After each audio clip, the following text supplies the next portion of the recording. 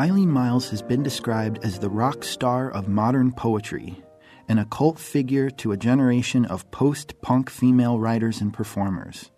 She has performed and published her work widely since 1974 and is the recipient of the 2010 Shelley Prize from the Poetry Society of America.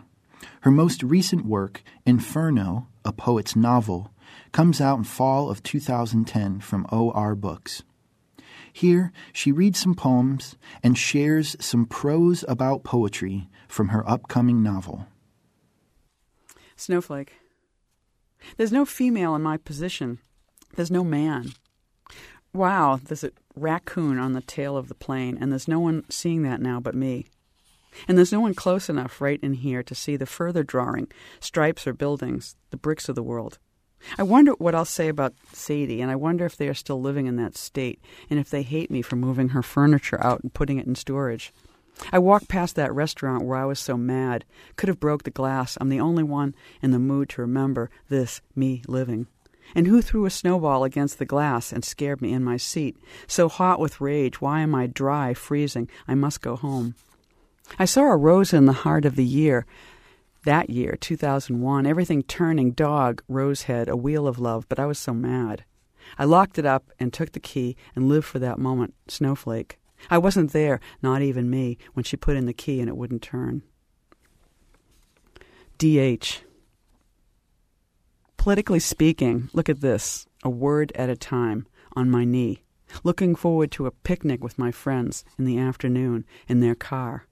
But no, the climate is such that I never arrive. Stayed on the Stairmaster one more time. I'm depressed all my life. Enrage the man behind me as we plow into the bright gray light. It's evening here, bright as a flea, as I enter the history of intellectuals who escaped that to land in this eternal sun, burning what's left of the earth, never meeting anyone. This one's called Your Name. It's very hard to hunt from indoors, I'll say that for you. And text is at best an attenuated warning. Sound has a range of many desires, not just map. I subscribe to the Grandpa Bunny school of theory. I mean, Genesis to write is a form of accounting, an approximate promise, in a sunny mouth of time, a horny bet, or else hunters lolling around the fire. What did you get? How can I avoid it, this making a speech? Long-limbed and maybe in July? Aren't we lucky to have captured each other in this hideous neon light?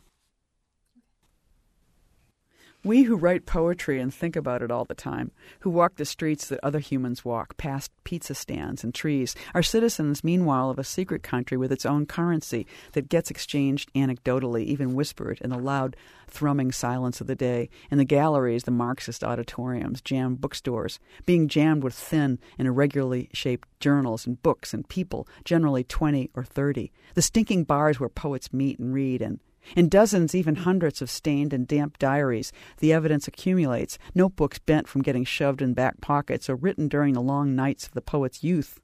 Included here is the bonus time of people who manage to stay young extra long, till 40 or 50, 60 or 70 even, at last croaking then. All of us whacking back drinks and sipping our beers, smoking, of course, several long ones going simultaneously in the ashtray. The poet's life is just so much crenellated waste, nights and days whipping swiftly or laboriously past the cinematic window.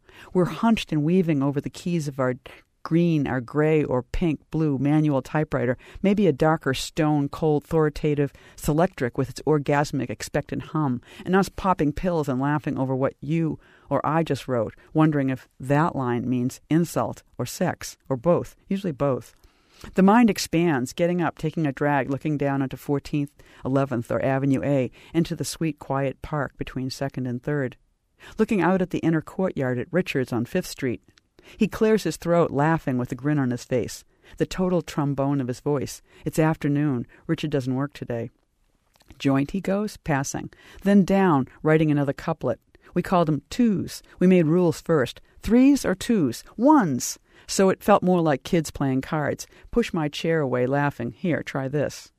Richard resumes, pounding the keys. In the sexual encounter of our lives, When your time is uncommodified, amateur, kid, punk, unobserved, over, before, days swarmed, useless, private, unshipped, so to speak, life stays in the swarm of free-range sex, shifting into art, back to sex, art again. This is our belief. We take youth and space and time in the name of poetry, the privilege of our living to spend it like this.